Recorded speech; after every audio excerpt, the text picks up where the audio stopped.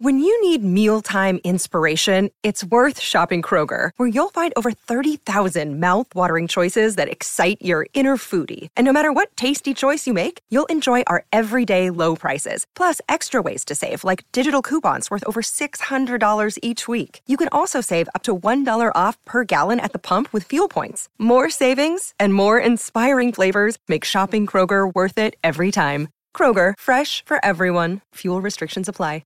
Another day is here, and you're ready for it. What to wear? Check. Breakfast, lunch, and dinner? Check. Planning for what's next and how to save for it? That's where Bank of America can help. For your financial to-dos, Bank of America has experts ready to help get you closer to your goals. Get started at one of our local financial centers or 24/7 in our mobile banking app. Find a location near you at bankofamerica.com/talktous. What would you like the power to do? Mobile banking requires downloading the app and is only available for select devices. Message and data rates may apply. Bank of America N.A., member FDIC. Hey guys, welcome to this week's podcast episode. I'm really excited about today's guest, Stephen Turner. He's an executive employee leadership expert, so we'll find out what all of that means, but he's going to talk about employee engagement, disengagement, career success. He's got a really interesting story. So, Steve, welcome. Thank you very much. Glad to be here. Yeah. Hope you're having a good day. Yeah. Kind of tell people your backstory, how you got started, and we'll get right into it. Sure. Well, my business career started when I was 20 years old at UPS. I was on the management team there for 34 years. And I got started, I was a sophomore in college.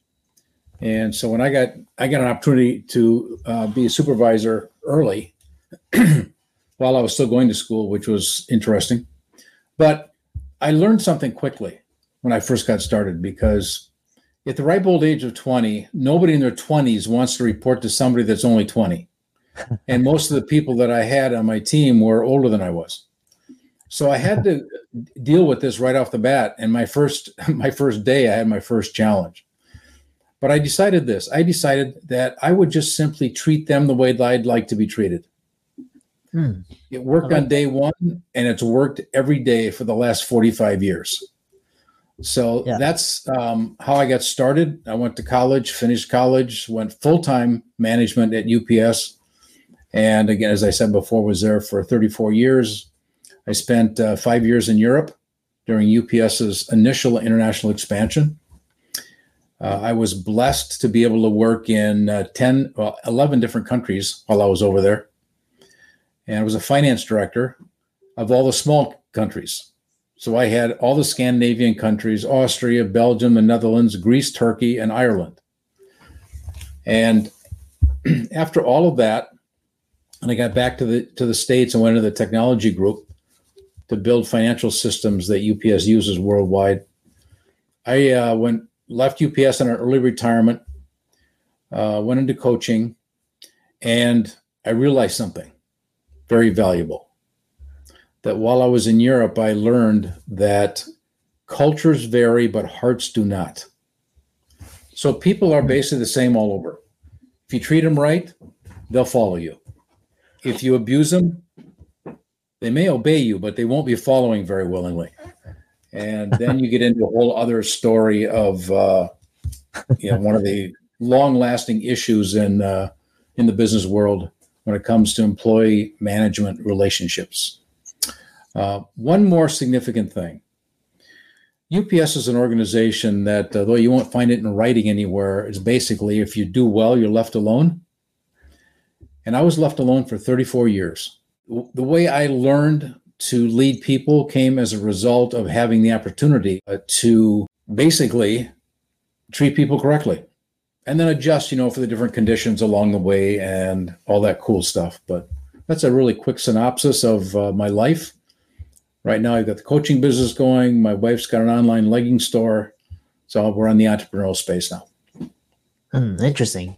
So, I love that story because, my colleagues and I, we were talking about how just, basically corporate culture is very lopsided. It's kind of like you have the C-suite and they accumulate everything for themselves and then kind of they use their employees. So kind of talk about this this history or culture that created employee disengagement and the shortfalls that resulted in employee disengagement? Absolutely. Yeah, I love this topic. I wish it wasn't there, but I still love it. So the whole thing started really when you go back to the Industrial Revolution in 1850 in the United States. And, when the farmers came off the fields, where farmers are 100% in control of their life, whatever happens, they're responsible. They have nobody else to run to. The person they're responsible for is staring at them in the mirror every morning. So as a result, they had to manage their crops or manage their livestock. They had to, go through the life cycles of their product, sell it, pay the banker back if he borrowed money to buy some seed or some cattle, and manage the rest of the money for the rest of the year. And then 1 year later, the whole cycle starts over. Those folks who were responsible for their lives move into the factories, and now somebody else is telling them what to do. And instead of getting paid once or twice a year, they're getting paid once or twice a week, or once or every 1 or 2 weeks. And it changes the whole mindset about managing money. So when you get to the topic of living paycheck to paycheck, farmers did the same thing. They just had a whole big cycle to deal with. When you start getting paid as often as we are today, then the paycheck to paycheck period just gets shorter and shorter and shorter. Anyway, as a result of managing people back then and continuing today, unfortunately, tend to run business based on numbers, and they forget about the fact that it's people that do the work.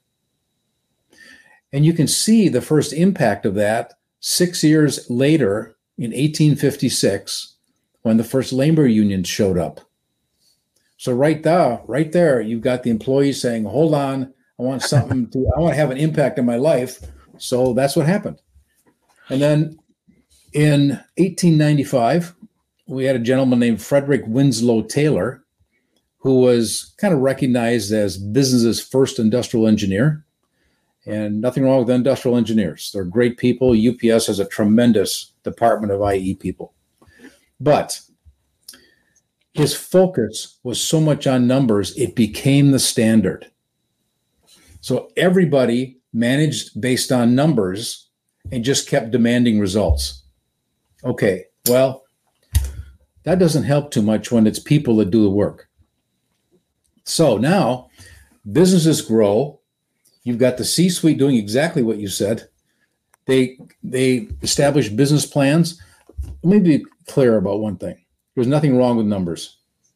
Numbers tell you if you're successful or lack thereof. So when business leaders, CEOs, C-suite, and all those folks up there make business decisions for the year, the business plan for the year, let's say, revenue targets, cost targets, profit targets, service levels, and all those good things, that number message starts at the top, flows through the organization, gets down to the person that has one of the hardest jobs in a business. That's the frontline supervisor.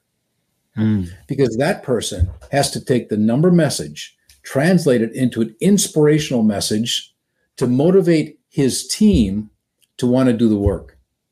Because we are only as successful as those folks on the street. And unfortunately, they're not trained to do that. I was never trained to do that. I've never heard of anybody ever being trained for it, apart from what we do. So right there, you've got a built-in spot for failure. And now employees become disengaged. It's interesting. I was on a webinar this morning that I gave to another organization. And one of the topics I talked about, and it's the same thing here, obviously. You get small business get started. It's the owner and a handful of people. Everything's rosy. The business starts to grow. Someplace between everything's rosy on this side to the next statistic, which is 85% of employees are not fully engaged in their work, which comes as a result of the management procedures and processes that are used to lead employees, and they don't know how to lead. So now they're managing instead of leading. So somewhere between the rosy stuff and not so good stuff on the other side. What in the world happened? And it really comes down to the fact that we don't treat employees as individuals that are they're very interested in their own development as well as doing a good job for business. So if leaders would simply take the approach of treating people as people, have conversations with each one to determine what their personal goals are, and then include that in the process of leading the business, they will follow. I've done it for 45 years. There's no question here. And it's just a whole lot more fun, not to mention getting great results. So that's a long answer to your question. Yeah. And what's interesting is you have, compounding what you have, and you have like information, you have technology, you have AI, and then you have like growing distrust in, institutions and people in leadership positions, and kind of people, believing that the system is rigged and they can't. And then on top of that, you have COVID, where you saw the, the response from, how the government handled that. And it's kind of like you have just this recipe for disaster. So kind of talk about this. That's why we have a lot of entrepreneurs, and I talk to a lot of groups, and a lot of them are now, instead of focused on working for a company, they're actually focused on starting their own company. So kind of talk about this. How can we find the road back? Like what's the overall solution and method of implementation and long-term reason for success? Well, there's a lot in that question, so let's rock and roll with that. Well, first of all, it is true that as of right now, 57% of people coming out of their education, whatever it is, college, community college, trade schools, it really doesn't matter, are going into business for themselves. And that's a pretty high number, which means that corporate America or big business has fewer people to draw from as far as funding and supporting their growth. Okay, so that's just a reality. Now, you mentioned the pandemic. The pandemic really brought to the surface the things I've been talking about here. So when people had a chance to stay home and do their 8-hour job over a 12-hour period, basically, so they can work in their family things and all that kind of stuff, they got used to the flexibility. Now, when the pandemic winds down, people are called to come back to the office. They don't want to go. They would rather try something on their own. And that's evident because in 2022, about 47 million people quit their corporate jobs. Now, some of them realized they needed to go back to work. So they went back to work, and believe it or not, in 2023, 51 million people quit. So there were lots of people that quit in both years, but they're bailing. They don't want to deal with the strong-armed leadership processes with no consideration for people. It doesn't work, especially since the pandemic bubbled all this stuff to the surface. The issue was there. It's been there since the Industrial Revolution, the whole thing started. So businesses need to be more flexible and treat people as people. And if they would, they'll follow. There's no question there. I did it. Corporate America, and we've done it in our entrepreneurial activities here. It doesn't matter the size of the business. What matters is the approach with people. So if corporations are going to have enough people to grow, it would be a whole lot better if they would lead, or first of all, train their management people to be true leaders. And that can be done easily. We do it all the time. But it really comes down to simply, how are we treating our employees? Are we listening? Are we doing what's best for them while we're doing what's best for the business? Both sides can happen at the same time. Well, that's it in a nutshell. Now, one of the things, this 85% number, 85% of employees not fully engaged, is a number that's been reported by Gallup for 33 years, from 1990 to current. Now, the issue was much longer, but that's when the statistic's been reported. So when the statistic comes out, business leaders hear it. They may say, gee, I wonder if that's happening in my business. So maybe they think, well, maybe it is, maybe it isn't. I don't know. Let's have a seminar. I remember when the buzzword was empowerment. There were seminars on empowerment all over the place. There's just one problem. Uh-huh. When the seminar was over and that business leader, including me, when I came back into the office, everything reverted back to where it was 3 days ago. Nothing happened. And the word empowerment wasn't uttered for the rest of the season. 10 months later, the process starts over. And it's been going on that way for 33 years. Because you can't change anything unless two things are there. Two, number one, business leaders need to know what their employees think and what bugs them. And it doesn't work if we think we know. What only works is if we really know. So assessment tools are available to get a read on what employees say. UPS was great at this, did the Employee Relations Index every single year for as long as I can remember. And good things came out of it. But once you know what that number is and you say, oh man, we're hurting kind of bad right over here, right? We need to get over here. There has to be intention. You can't get a number and sit down and hope that something happens. So when action plans are put together along with the real statistic, then you have a fighting chance of making it to where you need to be. And that can be done as well. Both steps have to be there. The assessment and the action plan to get over here. Yeah. And then it has to keep going. And when you lead people correctly and train them correctly, within the process of employee onboarding, you establish, beginning on day one, the process it takes to develop an employee long-term. And if people would just do it, they'll be there at the end of the long term because they want to be there. People flee managers, they don't flee companies. If you develop them so that they are successful in your organization, while at the same time being developed personally, you create opportunities for employees. But you also do this. You encourage them to not leave you.